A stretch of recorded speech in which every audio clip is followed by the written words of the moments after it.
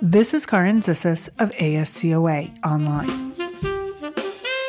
After the dramatic GDP contractions that marked the pandemic's start in 2020, Latin American economies regained some footing last year. But a challenging global scenario lies ahead, given slower growth in China and the United States, ongoing supply chain disruptions, and rising inflation. Already, the International Monetary Fund has downgraded the region's 2022 GDP growth expectations to 2.4%, down from 3% in October. In this episode, we hear a conversation between the director of the IMF's Western Hemisphere Department, Ilan Goldfein, and our president and CEO, Susan Siegel. Goldfein, who previously served as governor of Brazil's central bank, spells out what the region's economies can expect in the coming year.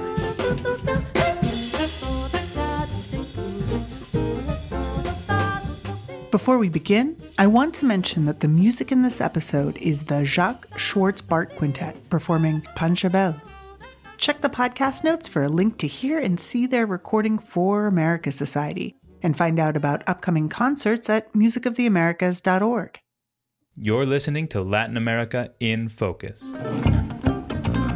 Latinoamérica en Foco. América Latina em Foco. A podcast by America Society, Council of the Americas on politics, economics, and culture in the region.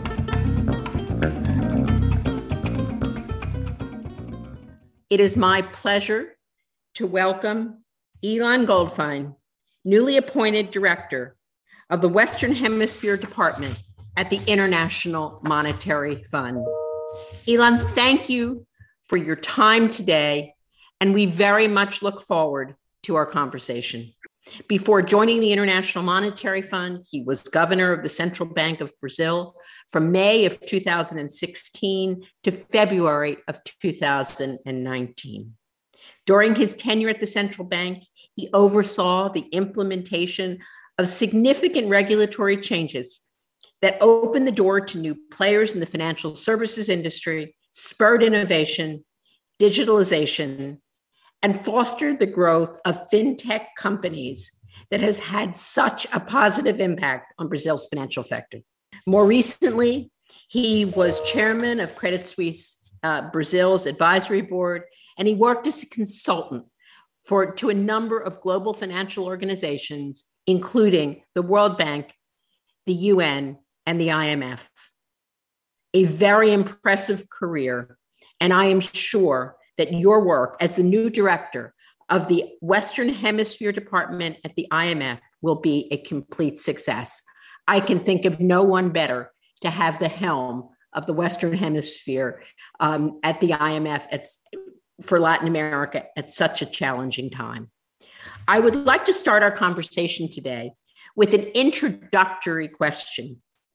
How do you see the economic outlook for Latin America and the Caribbean, and what factors are actually shaping it? Susan, for me, it's an honor to be here, Council of the Americas, to be back with your moderation, your kind introduction. Your question is quite relevant, the outlook. We are getting out of the pandemic, hopefully. We are not sure, that's one of the uncertainties, but certainly we have the legacy of the last few years with quite a bit of spending, quite a bit of effort by government to somehow give support to their economy, support to their people. We had quite a remarkable recovery last year, 6.9%. This is quite a remarkable number for Latin America after a big dive in 2020. Mainly, this recovery was due to global conditions. Trading partners have increased, commodity prices have also improved. Financial conditions have been quite loose last year. So in general, the global condition was supportive for Latin America. At the same time, we have to recognize that economies have done their part with the vaccinations that have improved after the beginning. A good part of Latin America, in at least some of the countries that had allowed the economies, they allowed mobility, and now they allow the economies to recover. Our latest number for last year was 6.8% recovery. So 6.8% recovery. So now we are looking at this year. And this year, we are facing a deceleration for some of the reasons that we say that they were for the recovery, and the same reasons are now working in the opposite direction. So, for example, we are seeing the trading party decelerating. We are seeing also impact from less benign conditions, especially monetary conditions, financial conditions globally, in particular tightening of central banks. The Fed will probably tighten this year. So that makes the recovery much slower this time around. And I think we, in Latin America, will be going back to a growth of 2.4%.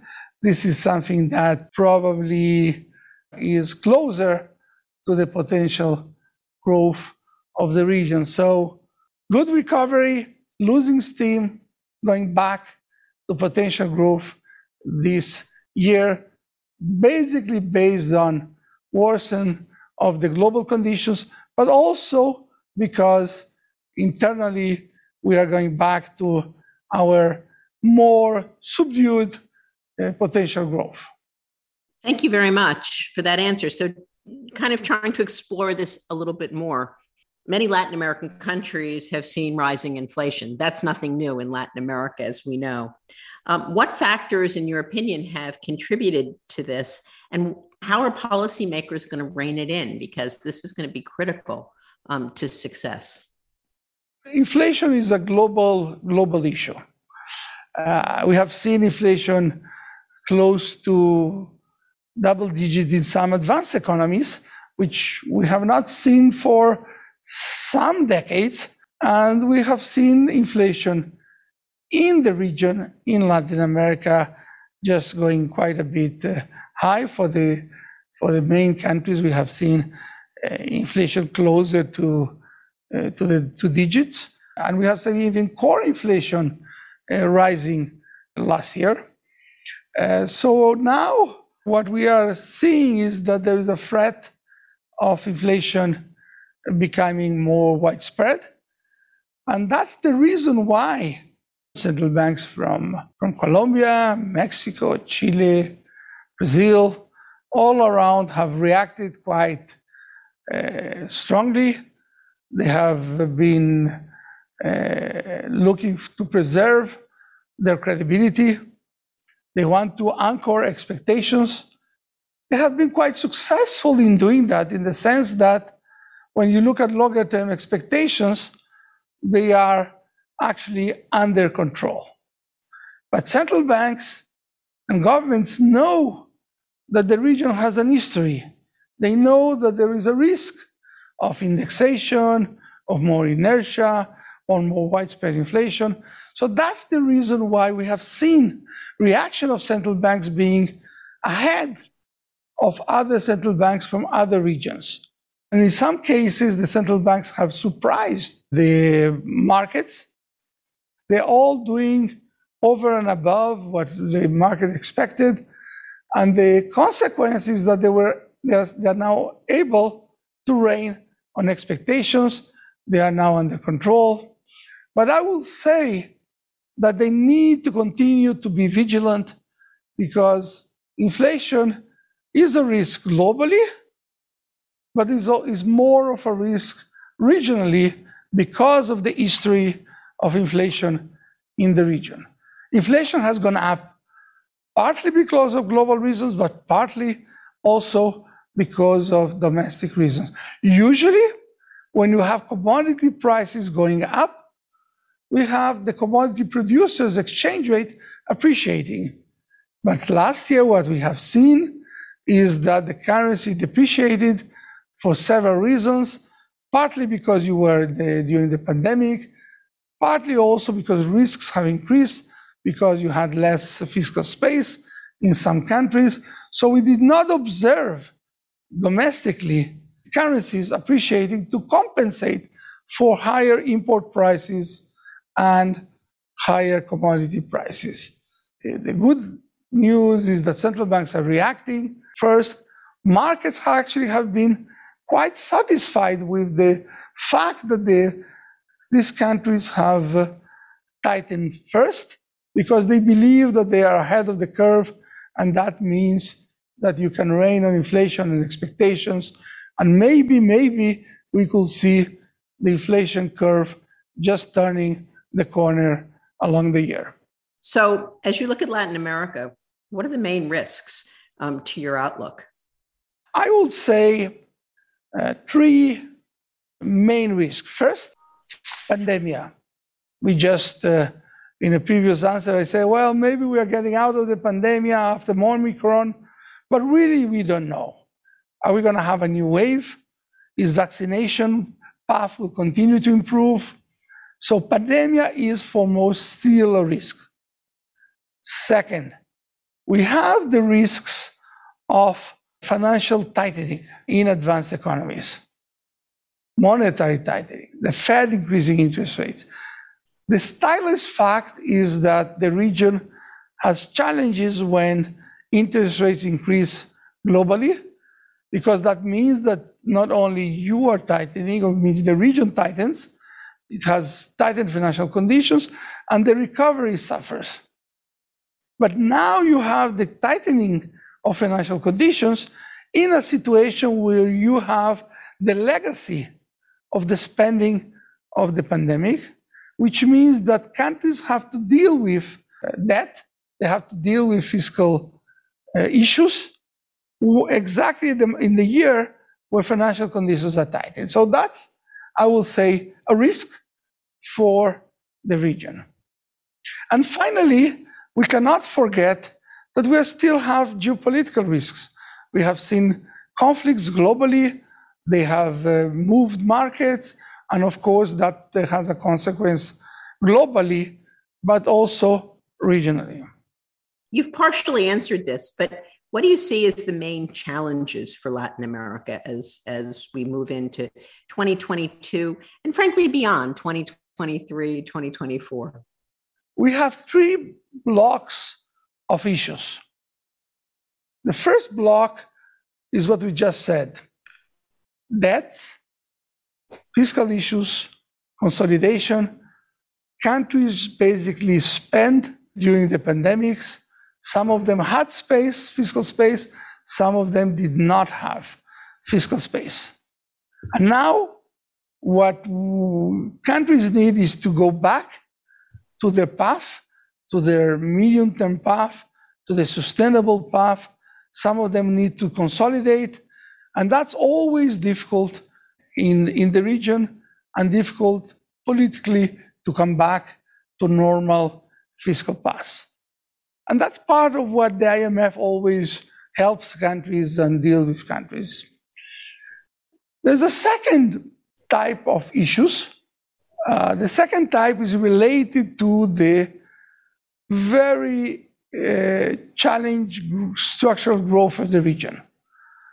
We know that we have lost decades in terms of structural growth, in terms of potential growth. Decade after decade, we are looking and we're trying to improve growth of the region. This continues to be a challenge. How are we going to increase potential growth? The answer to your first question was, there was a good recovery, we are back to potential growth. That means deceleration. But we need to improve potential growth. Structural reforms, that is the second challenge, to not have another lost decade in terms of growth. And finally, we need to address the social issues, the inequalities in several dimensions. The income inequalities, inequalities of opportunities, inequalities of gender, climate issues. So there is a group of demands that we have seen even going to the streets and changing elections that authorities need to address, and therefore also the international organizations have to take into account. So this last point is not new, but now is more urgent because societies have demanded to solve these issues as soon as possible. How, Susan, we can deal with these three issues that have come at the same time now to challenge Latin America? Some people may see these three as inconsistent. You cannot deal with them together. But I will say that we can, yes, deal with it. It's an art, not only a science. And I can see, for example, consolidations that could be inclusive consolidations, consolidations that change the composition of spending, consolidations that change the composition of revenues, that preserve social spending and change spending towards the priorities that the societies are demanding. This is clearly possible. It has been on the agenda, but we need to put it back and say, now is the time to deal with it. And in terms of potential growth, if you spend on education, if you spend in the population with the social need, you will increase productivity and you will increase human capital. How do we, in years of elections, how do we accomplish that in Latin America and get onto a path? Because, potential growth may be 2.4%, but how can you do all of that? You need to grow a lot faster than that to be able to accomplish all of this and grow out of the issues that they have, don't they? I think the authorities will need to look at that and include social responsibility with fiscal responsibility. And I don't think they're inconsistent. I think you can look at your priorities, choose what is important, don't overspend, know that you have just came out of large spending of the pandemics, still protect the poor, deal with the demands of the people, but you will have to make choices. And that's very important. Democracies will have to make choices. But fiscal responsibility and social responsibility and their inclusive consolidation is possible, Susan. Let's look at a specific country. I know you've come to an understanding with Argentina. Could you take us through the next steps in the process? When would it go before the board? And are there any preconditions for the agreement to be finalized? So, this is clearly an agreement where you have thought about the social impact of what's happening in the country and what an agreement really means. So we have published key understandings of the program, just key principles, key understanding, the fiscal path, and others. But we are in very close engagement with the Argentine authorities in order to reach staff-level agreement, which is the complete agreement with all the details, with all the reforms, with everything that we have in the program. So that's where we are. We are in intense negotiations. This is a virtual world, so a lot of the conversations are virtual, and those are being held, I can guarantee you, almost 24/7. And the next step, of course, is a staff-level agreement. Once we have then we will have to send it to the board, and then the board will have it say its decision. So that's where we are. As you mentioned, we take into consideration the reality of the countries, the reality of Argentina. We have said that this is a program that is realistic, pragmatic, and credible, a program that can be owned by Argentina in a broader sense, not only by the authorities, but Argentina in a broad sense. So ownership in a pragmatic, realistic, and credible program. From Martin Schubert of the European Inter-American Finance Corporation, his question is, what impact will the move to the left in many Latin American governments have on IMF policy and the commodity-based economies of Latin America? So we always take into account the specific considerations of the country, what are the preferences, what the countries decide to do. And as I mentioned, when you see the three blocks of challenges I laid out, we still need to have fiscal responsibility. We still need to consolidate. We have to leave the pandemic spending into the medium-term sustainable path. But we need to do it in a way that respects what the societies are demanding the authorities and the authorities need to give. So inclusive consolidation is a way to preserve the fiscal responsibility and at the same time deal with what the societies have demanded and has the question as the societies have elected. Those are the priorities, and probably those what will be embedded in the programs of the countries with the support of the IMF. So you mentioned productivity, and I would guess that one of the ways that you can enhance productivity is through digitalization. It's also one of the ways that you can make countries more inclusive. Could you comment on your view as to how important that is and how you view that in discussions with different countries around the region? There is a general challenge to increase productivity. Productivity, if you look at Latin America as a region, it has not fared well in terms of productivity growth. We have not seen this in the last decades. We've seen in the commodity boom decade, yes, higher growth, but not really productivity growth. So we need to have in the region as a whole reforms that focus in human capital, education.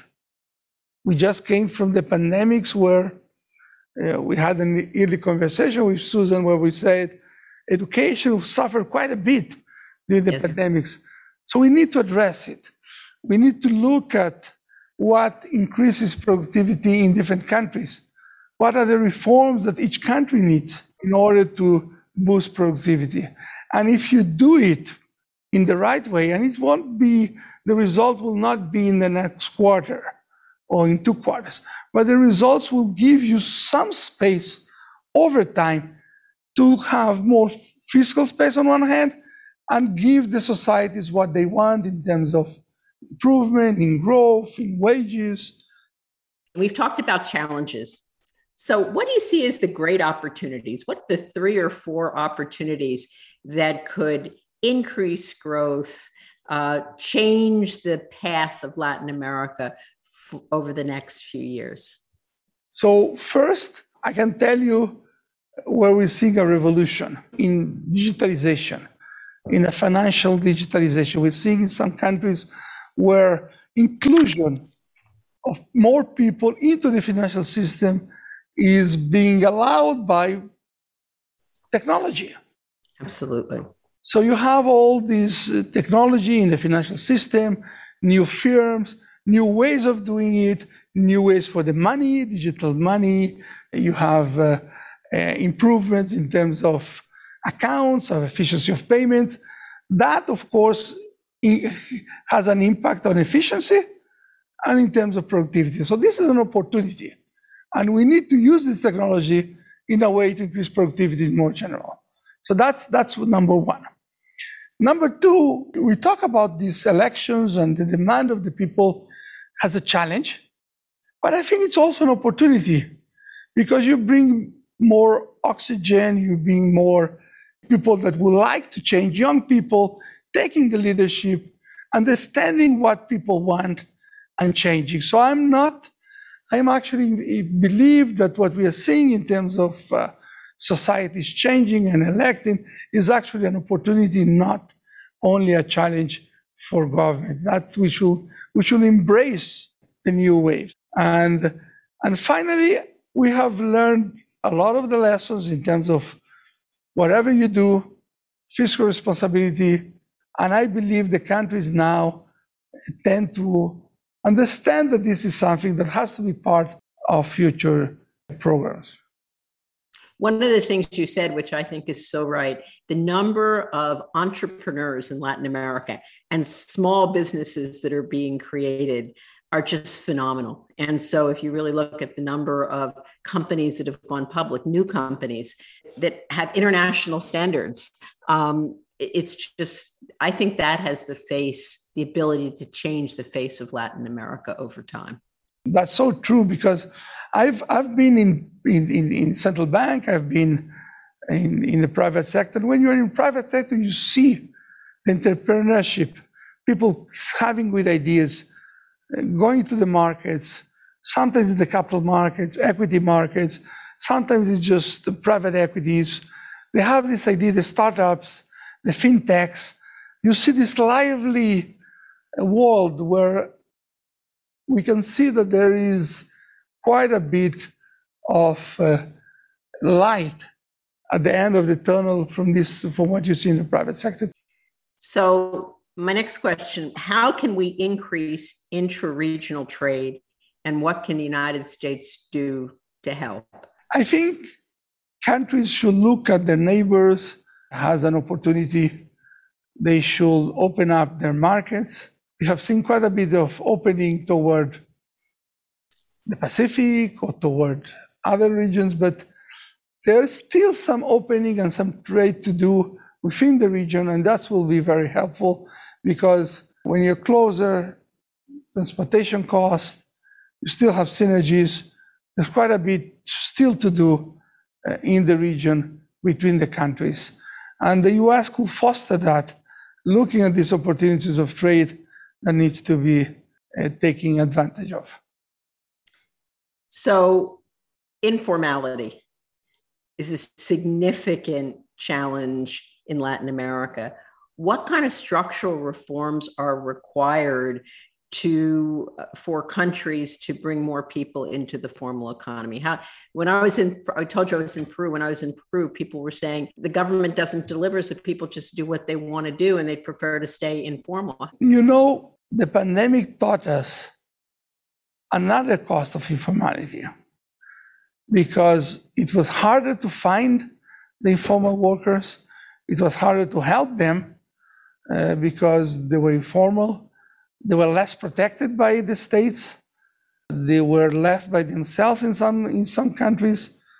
At the end of the day, it cost more resources to be able to reach everybody, because you didn't have exactly the information and the data you needed. So we know that informality had its cost, but the pandemic showed us that this is even more difficult to have such a large part of the population has informality.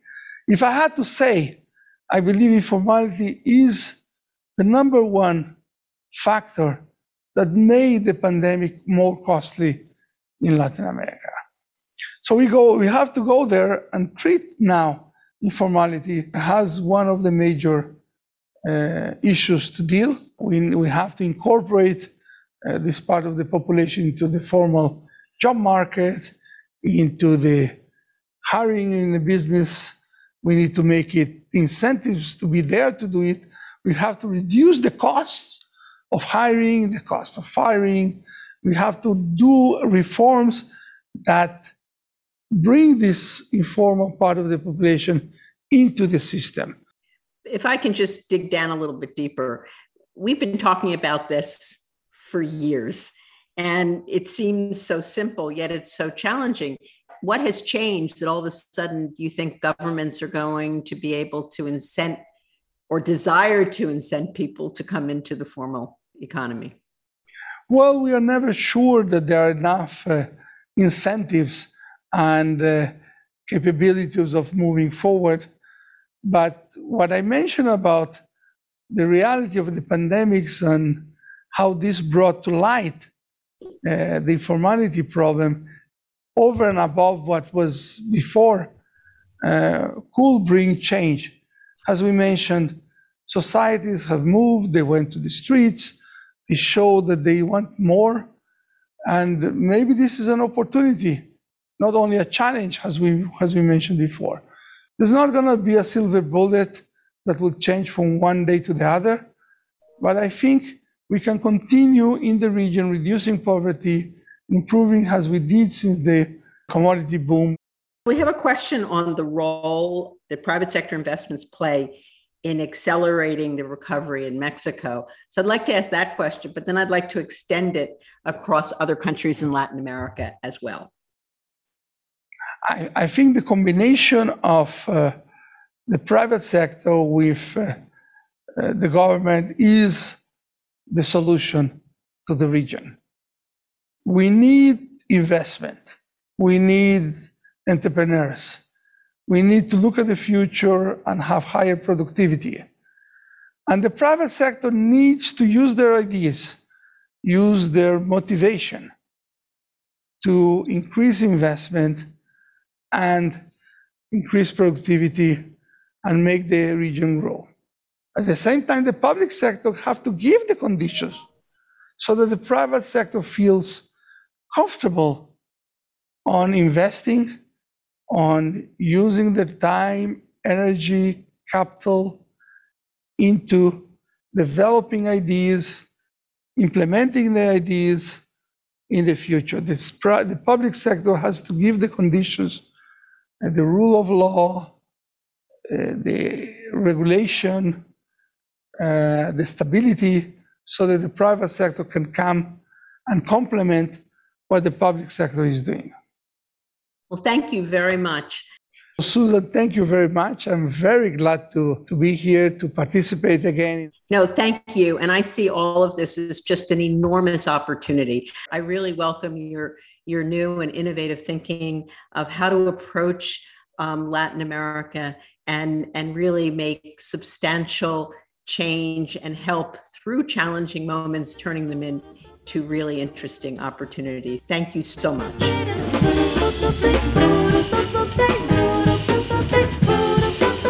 Thank you for listening. I'm your host, Karin Zissis. This episode was produced by Luisa Leme. We hope you enjoyed this podcast. You can help us spread the word. Write us a review, give us 5 stars, subscribe, and share at Apple, Amazon, Google, Spotify, or wherever you get your podcasts. Thank you.